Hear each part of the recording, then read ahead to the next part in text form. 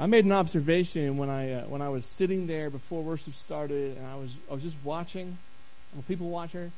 I'm an introvert, and so it's fun for me to sit back and just kind of watch and observe people. And I wanted to tell you something that I observed this morning. This is extemporaneous, so it's off the cuff. The love that you have for each other is humbling. Watching you guys walk in and show fond affection for one another, coming in community to worship the Lord together, just loving on each other is an encouragement. It's amazing to see that level of connection I see with you people.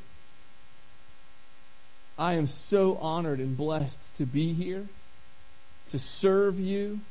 I'm blown away. The D now has doubled what it did last year, and I am honestly riddled with anxiety over it. But I'm trusting that the Lord is doing a mighty work, and I see it evidenced in this church, even on Sunday morning as we greet each other with brotherly and sisterly love. And I just wanted to say that because I wanted to be an encouragement this morning, because we're going to read from Isaiah chapter 6 as we begin or continue our time of worship and begin the time of the proclamation of the word.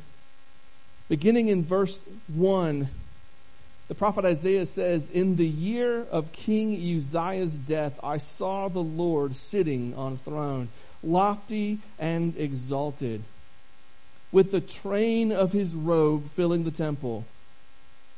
Seraphim stood above him, each having 6 wings. With 2 he covered his face, and with 2 he covered his feet, and with 2 he flew. And one called out to another and said, 'Holy, holy, holy is the Lord of hosts. The whole earth is full of his glory.' And the foundations of the thresholds trembled at the voice of him who called out, while the temple was filling with smoke. Then I said, 'Woe is me, for I am ruined, because I am a man of unclean lips, and I live among a people of unclean lips, for my eyes have seen the King, the Lord of hosts.'" As we talk this morning, I'm just so overwhelmed. I have to go with the children. It's awesome, but I'm going to miss this message, and I was looking forward to it, so I have to catch it on Zoom or YouTube. But here's the thing. We want God to illuminate our minds to see his glory, and let us not be ashamed to say, "Woe is me, for I am a man of unclean lips." And we dwell in a land of unclean lips, but God is our hope. Because here's what it says, "Then one seraphim flew to me with a burning coal in his hands, which he had taken from the altar. He touched my mouth with it and said, 'Behold, this has touched your lips, and your iniquity is taken away, and your sin is forgiven.' There is always hope in the midst of the despair." Let us pray as we proceed with the proclamation of God's word. Father, we come before you, and we know that you are more awesome than our words could ever say. That your sacrifice on the cross was more of a debt than we could ever have paid. And we are so thankful, Lord. I pray that you would reveal to our hearts and minds, open the eyes of our hearts that we may see you more clearly. Mm-hmm. Let us just embrace the beauty of who you are. It is in Jesus' name we pray. Amen. Amen. Thank you, Pastor Bruce. I'm going to take this moment to send our K through 5th grade over with Miss Joanna. She's waiting over here for you guys. And as you guys go, and they're heading to their classes today, I do want to remind you that next week we will not be sending kids out because it is a family Sunday. Again, that opportunity to give our teachers a chance. Pastor Bruce has been back there 3 weeks in a row because of sickness and filling in, and also filling just to be a teacher. This is my opportunity to make a teacher plug, that if you have any desire to work with children in our ministries here, what a great opportunity to pour in and invest. Now is the time to be able to do that. Talk to Pastor Bruce. I'm sure he would love to talk to you. As they are heading out, I want to remind you we are in our study on Ephesians called Made Worthy. And we are in our 4th week of Ephesians. And in our 4th week of Ephesians, we're going to be in Ephesians chapter 1, verses 15 through 23, wrapping up the last part of the first chapter. So as you head there, I want to let you know that there is a shift that is about to take place in the letter as we read this letter to Ephesus. Paul, he opened, as we talked about a few weeks ago, with a reminder. A reminder to the church at Ephesus about who they were, and not just who they were, but whose they were. They are children of God, made worthy in Christ. And then he goes on from there, second, to praise God and say, you are the blessed one. And the blessed one poured out blessings to each of us. And in that, he took that and he lifted it up to share all the ways that we have spiritual blessings in being made worthy in Christ. As he makes that shift, the words that begin, verse 15 kind of, exemplify that. It points us out to see that shift taking place. My version says, this is why. If you're reading from King James, it's going to say, wherefore. Or another version might say, for this reason. I never stop giving thanks. Well, what is this is why? What is the therefore? What is the wherefore? What reason is it? Why does he never stop giving thanks? Well, we go back to those blessings. Those blessings, we're blessed by God. We're chosen by God. We are predestined by God. We are adopted by God. We're redeemed in Christ. We are forgiven in Christ. We are marked and we are sealed in the Holy Spirit, and we're given an inheritance by the Spirit. That shift that is taking place, he begins the letter with praise and he shifts to prayer. And we'll be shifting to that prayer today, and we're going to be basically going from what he was saying is he's talking to the people about God, and now he's going to be talking to God about the people. And he prays a prayer of thanksgiving. He prays a prayer of intercession, and he prays a prayer of praise. And that's what we're going to be looking at today. I give thanks to God for the things that you've done for us. The being blessed and being adopted and being chosen. I give thanks to him, and I'm looking at it, how it's working itself out in the believers at Ephesus' life. You can see the results because of these things that I have seen and I have heard.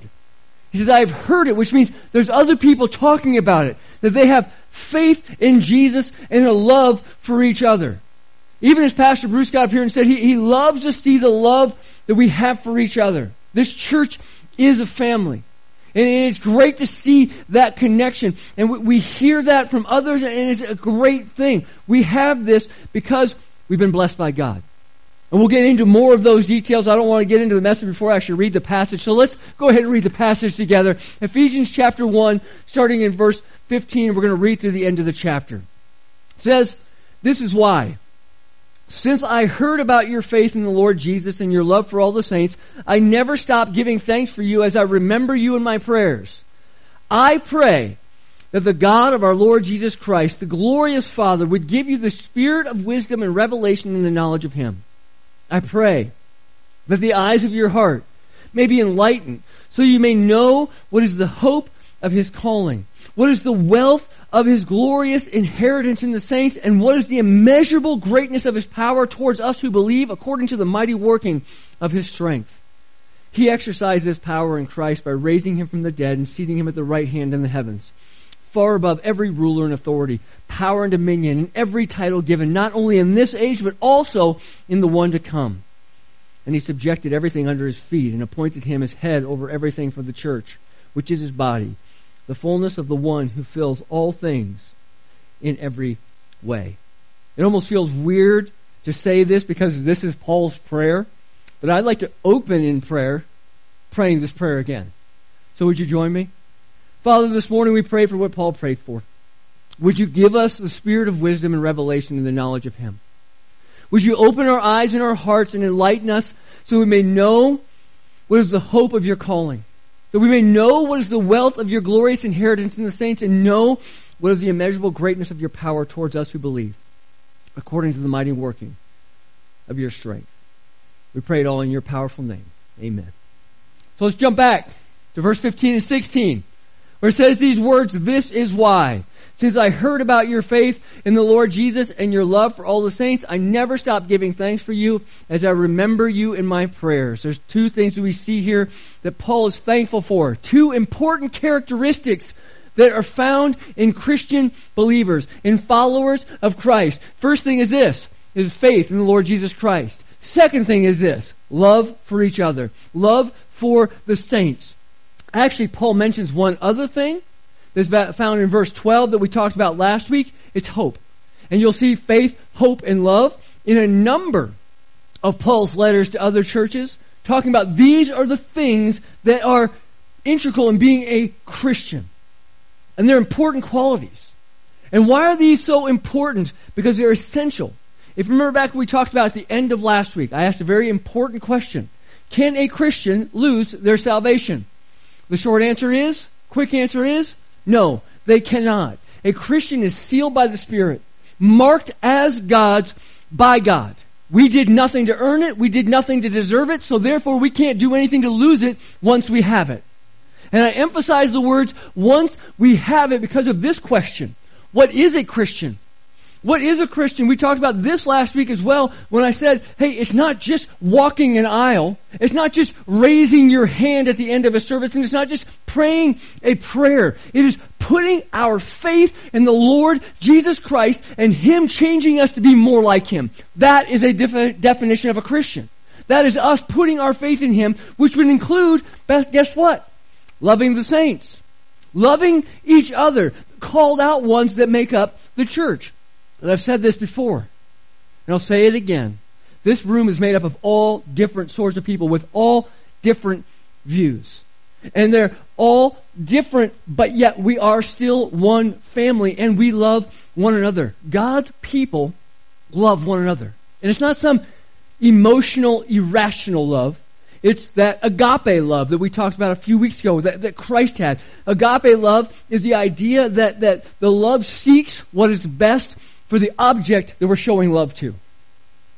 So that is the love that we have as a church. It's something that John mentions in John 13:35. It says, "By this everyone will know that you are my disciples, if you love one another." If you agape love one another. 1 John 3:16. It says, "This is how we have come to know love. He laid down His life for us. We should also lay down our lives for our brothers and sisters." How do we love people in the church with this kind of love? Because guess what? There's people in the church that are going to annoy you. There's people in the church that are going to rub you the wrong way. As a matter of fact, I got to talk to Camden a handful of times this week. As a matter of fact, he called on the way I was coming into church. And we were talking about some of the struggles he's having right now being on deployment. And loving some of the people that he's with. And he's like, "Dad, I just want to get out of this place. I want to go back to my regular base. I want to have my friends that are there." He actually asked me this. He said, "Dad, how do you deal with the people in the church? How do you be nice to them?" And I said, well, one is a difference. I'm talking about people in the church. You're talking about people in the military. Okay, so there's a chasm between those two things. I said, but the other thing is this. It's one simple word that we're going to talk about heavily on Easter. Grace. Grace. It is by grace. The grace of God that He has showed to me, because I was an enemy of His when He decided to send His Son to die for me. He showed me grace.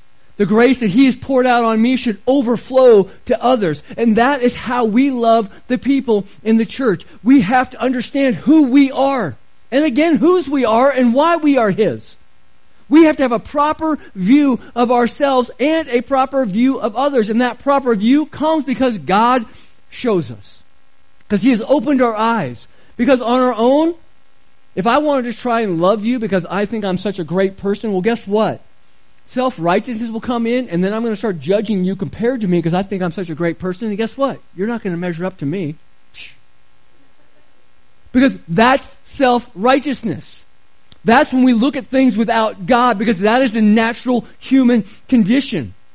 That's why when we say, and what Paul says to remind the church at Ephesus, you've been blessed by God. You've been chosen by God. You've been predestined by God. You've been adopted by God. You've been redeemed by Jesus. You've been forgiven by Jesus. Those things we need to understand. It wasn't me. I'm not good enough. When I have that proper perspective, it changes everything. And it changes how I love somebody else, and that's how I can show grace to somebody else, because God did it, not me. Humility is the key, and Paul is thanking God for the things that we have, the blessings, but he's also thanking Him that they're on display in the church at Ephesus. That they are putting their faith in Jesus, and it's on display. And that they are loving one another, and it's on display. And he's thanking the church at Ephesus as well. And he's commending them because these Christian values are evident in their lives. We call it fruit. The fruit of the Spirit, the love, the joy, the peace, the patience, the gentleness, the kindness, the self-control. Those things are evident. And he's thanking God for it. What an amazing encouragement. Wouldn't you like Paul to say, hey, man, you were rocking it. Of course, that's when that humility thing comes in. You're like, nope, not me. It's all God. Because I'm not rocking it. Everything inside me wants to be self-righteous. Everything inside of me wants to speak down to somebody. But I have to remember who I am. Verse 17 through 19, the prayer becomes more personal. The prayer becomes more personal. He says, I pray that the God of our Lord Jesus Christ, the glorious Father, would give you the spirit of wisdom and revelation in the knowledge of Him. I pray that the eyes of your heart may be enlightened so that you may know what is the hope of His calling, what is the wealth of His glorious inheritance in the saints, and what is the immeasurable greatness of His power towards us who believe according to the mighty working of His strength. Coming off of verses 15 and 16, these verses would seem that Paul is actually praying, because God is giving us such a wealth of spiritual blessings, I pray that He would give you a proper and open and deeper knowledge of Him. That you would understand who He is. He prays words like a spirit of wisdom, or some translations say spiritual wisdom and understanding. A revelation in the knowledge of Him. Enlighten or open the eyes of my heart. He's praying, God, help us to see you better. Help us to want you more. Help us to want what you want. I mean, if you go back to the Beatitudes we talked about last summer, Matthew chapter 5, what do you hunger for? And when you are hungry, what's the only thing you can think about? Is that thing that we're going to quench that hunger. And when you're thirsty, what's the only thing you can think about? It's the thing that will quench that thirst. He says hunger and thirst for righteousness. And Paul is praying this over us. And he's praying saying, I just want you to know God more. I want you to know Him and desire Him more. Open the eyes of my heart. You probably heard those words before if you grew up in the church, because it was a popular Christian song, worship song in the 90s. It was one that I particularly didn't like because I thought it was weird. It says, open the eyes of my heart. As a high school, college kid, I had no idea what that meant. I'm like, why do we have eyes in our heart? How weird is that? And we're singing to God about it. But then I started to come to this understanding of what they're actually saying and how they're praying it. It's what Paul is praying here in Ephesians chapter 1. It says, open the eyes of my heart. I want to see you. And how do I want to see you? I want to see you high and lifted up. I want you to see you shining in the light of your glory. Pour out your power and love. As we sing, holy, holy, holy. I want to have the right view of God. Because if I have the right view of God, I will also have the right view of myself. That is what the song is. That is what the prayer is. How do you see God? How do I see God? How do we see God? It's a loaded question, isn't it? Do we see Him high and lifted up? Do we see Him in all of His glory? Do we see Him holy, holy, holy, set apart? Is that how we see Him? Do we see Him as the all-powerful one who loved us enough to pull us out of the condition that we are in because of His love and adopt us into His family? What's our view of God? Do we really know Him? Or even better question, do we want to? Do you want to know God?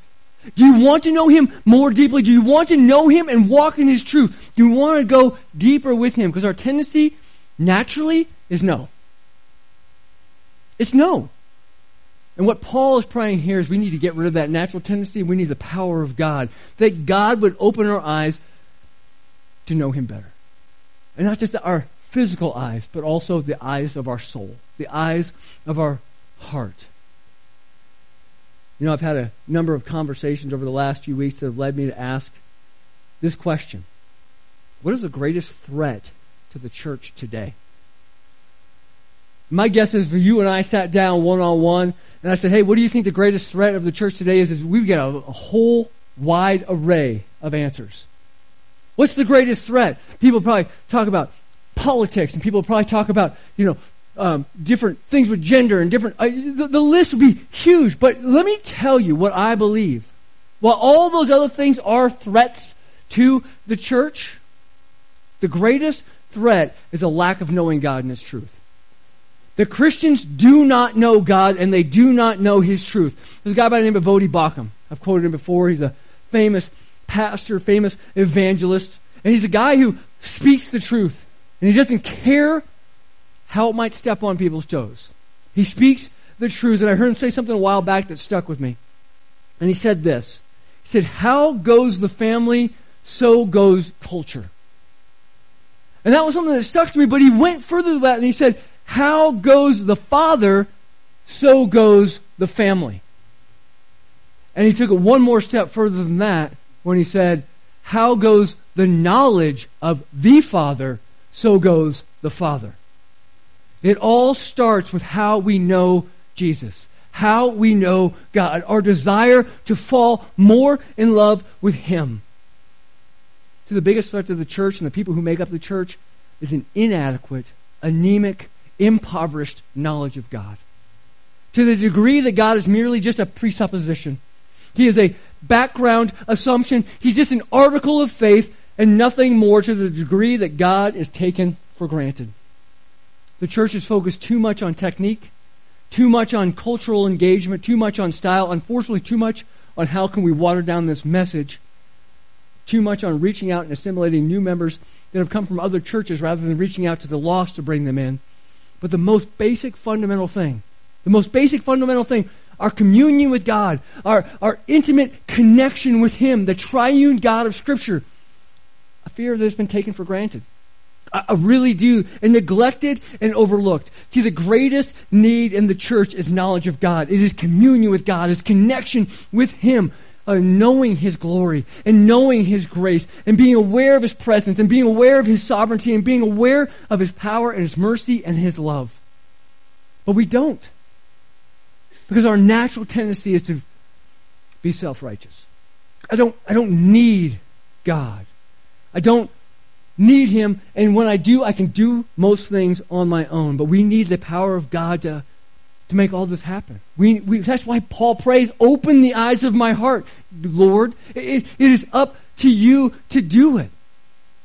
I want to understand you. I want to know you more deeply, but on my own I can't do it. There's a great example of God opening the eyes of His followers in Luke chapter 24.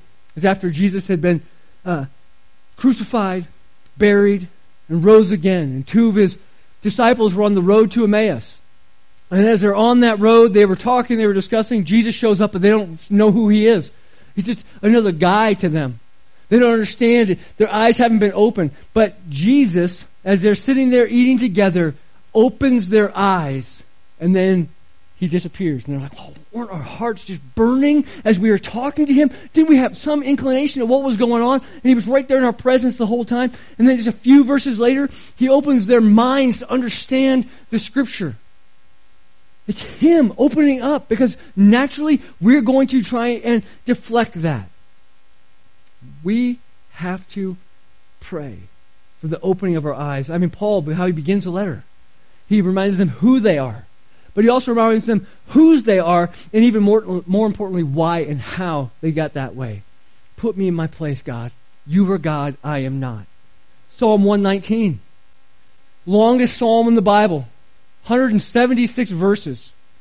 I had some friends that memorized it. I'm like, way to go. But the reality is, as you look at it, you see this unfold too in Psalm 119. It says, how happy are those whose ways are blameless, who walk according to the Lord's instruction. Happy are those who keep His decrees and seek Him with all their heart. That sounds like it's up to us. Try harder. Sometimes we can just take a verse and miss the entire context. Jump down to verse 9 through 11. It says, how can a young man keep his way pure? By keeping your word. I have sought you with all my heart. Don't let me wander from your commands. There's kind of a shift there. Don't let me wander. I have treasured your word in my heart so I might not sin against you. And then jump down to 18. You see this shift fully take place. Open my eyes so that I may contemplate the wondrous things from your instruction. Verse 34, help me understand your instruction. I will obey it and follow it with all my heart. 135, may your face shine on your servant and teach me your statutes. Here's the thing. I told you the greatest threat to the church is us not knowing Him, but I think the reason why we miss God and it's because we don't pray for our eyes to be open. We think we can do it on our own. We think we are self-sufficient and we only need God's help when we can't. I mean, think about this. What do we pray for? And when do you pray? It's when things aren't going well. And God, I need you to do this because I can't. But what if our prayers were not like that, but instead, God, help me understand you. Help me understand who you are. Help me understand why you are. Help me understand why you do what you do. Guide me, lead me, direct me, grow me in you. Our view of ourselves tends to dull and distract us from who God really is because we think too highly of ourselves and we think too low of God. And it creates a mess. But look what Paul does here in the passage as he lifts God up with a few simple words in verse 17. Ones that we probably just read over when it says, the glorious Father. The glorious Father. He's recognizing that God is the source of glory and power. When we're praying, let me just tell you this. We're not praying to some weak, limp-wristed God. We are praying to the one and only God, the all-powerful, all-knowing, ever-present creator and sustainer of all things. That is who we are praying to. That is who we are connected with. That's who we are adopted by. And Paul is praying that we see that. And not just that we see that, but we also know that. He's praying for revelation of knowledge in Him. Again, the greatest need in the church. Know Him. Paul prays it similar for the Colossian church when he says this. He says, continue growing in the knowledge of God. Can I just, if you don't get anything else out of today, can I just make this very clear? The beginning, the middle, and the end of Christian life is to know God. And it's to continue growing in Him. The beginning, John chapter 17, verse 3 says this, this is eternal life, that they may know you, the only true God, and the one you have sent, Jesus Christ. Knowing Him, that is the beginning. As a matter of fact, the flip side of that is found in Matthew 7, 22 and 23, which says, on that day many will say to me, Lord, Lord, didn't we prophesy in your name? And drive out demons in your name, and do many miracles in your name? And He announced to them what? I never knew you. I never knew you. Depart from me, you lawbreakers. It's knowing God. The middle, Philippians chapter 3, verse 10, where Paul is writing to the church at Philippi, my goal is to know Him and the power of His resurrection and the fellowship of His sufferings, being conformed to His death. Life. It's about knowing Him. The end, 1 John chapter 3, verse 2. Dear friends, we are God's children now, and what we will be has not yet been revealed. We know that when He appears, we'll be like Him because we will see Him as He is. The Christian life is always moving towards knowing God more. It's moving towards knowing God more. As a matter of fact, so many churches have this as their slogan. Know God and make Him known. Know God and make Him known. And that's not a bad slogan at all. Because that's what it all boils down to. Know God and then share that truth with others. It's like J.I. Packer says in his book, Knowing God. Those who know God have 4 characteristics. A great energy for God, a great boldness for God, great thoughts of God, and a great contentment in God. Can I say, we should be praying for that? Not just for ourselves, but for each other as we love the saints, praying that the eyes of our heart, praying for each other, that we experience the great energy and the great boldness and the great thoughts and have that great contentment in Him. How would that change the church? The thing is, Paul doesn't stop there. He continues to pray. He prays more, not just praying for knowledge, but also that they may know what? What is the hope of the calling? What is the wealth of his glorious inheritance in the saints? And what is the immeasurable greatness of his power towards us who believe according to the mighty working of his strength? What is the hope of his calling? Do you know that? Do you know why God has called you and the hope that he has called you to? As a believer, as a follower, do you understand the hope of salvation that we have? God has called us to a distinct way of life with a glorious future of hope. That is an amazing thing. That is what the gospel is all about. What is the wealth of his glorious inheritance? What is it? We talked about it last week. Either we are God's inheritance, or as God's adopted children, we will receive God's inheritance. But either way, think about the value that has been placed on us because we are in him. Think about that for just a second. You and I were worth one Jesus to God. I got 7 kids. I wouldn't give any one of them up for any of you. Flat honesty. But Jesus was given up by his Father for people who didn't even like him. And I like you guys. That's the truth of the matter. That is the glorious inheritance we have because God loves us that much. Do we grasp that? Are our eyes open to that? What is the immeasurable greatness of his power towards us? It is the power of God in us. We need to plug into it. We tend to try and fight our battles on our own. And we forget whose we are. This is the best illustration I could possibly think of with this. Anytime I rent a car, I'm always glad it's got all those super cool features on it. I don't know about you, but tinker around with all those features. Maybe you already have a car that's like that. Maybe you got the Super Platinum Edition or the Titan or the Lariat, all the extra stuff that's on it. But some people who buy those big, expensive, extra packages never use them. They might as well just got the base XL version. The stick shift. Well, maybe not. But they're not using what is available to them that has been given to them in the package. Guess what? We have quite the package that's been given to us in Jesus Christ. We have quite the power, and none of us tap into it because we're trying to do it on our own. Have you ever heard that song, Surrounded? It's called Surrounded, This Is How I Fight My Battles. Simple lyrics. Matter of fact, just repeats the same thing over and over and over again. This is how I fight my battles. This is how I fight my battles. When it feels like I'm surrounded, guess what? I'm surrounded by you. And that's a constant reminder in us. We have this immeasurable power that is surrounding us, waiting for us to tap into. And Paul goes into the description of what that power looks like in verses 20 through 23. Listen to what it says. He exercised this power in Christ by raising from the dead and seating him at the right hand of the heavens, far above every ruler and authority, power and dominion, every title given, not only in this age, but also in the one to come. He subjected everything under his feet and appointed him as a head over everything for the church, which is his body, the fullness of the one who fills all things in every way. Reading that, you see this progression in power. It starts off with raising him from the dead. It goes into seating him at the right hand, to the truth is forever, both now and the future, to the placement above all things that he is supreme above everything. I'd never heard that song, that last song, There's Never Been a King Like This. But I was just listening to the words and you guys singing it and going, that's this. There's never been a king like this who would lay down his life. There's never been a king like this who's reigned supreme. This is the one we're talking about. This is our king. And you go into each one of these things, the power that's there, and really they have their own sermon on their own, so I'm going to do my best to just give you a highlight. As it says, the power, the resurrection from the dead. Do you realize that Jesus crushed death? That is no easy task. That is what we celebrate on Easter, and that is what we celebrate every other day of our lives. You know why? Because when he crushed death, life had meaning. Before, there was no meaning. Before he crushed death, we were just living to die.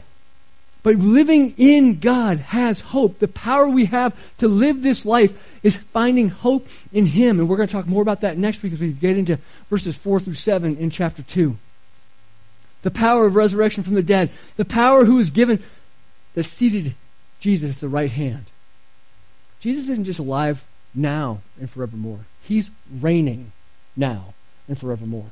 Because that right hand is a position of favor and honor and victory and power. And it means everything to a follower of Christ. It means that everything is under the reign of the seated king. As a matter of fact, if you read Hebrews chapter 1, it tells us that Christ is upholding the universe by the word of his power. You know, if he can do that, we can trust him with our problems. There's nothing we can go to God with and he's like, that's just a little too big for me. Sorry. We can trust him with everything that we have.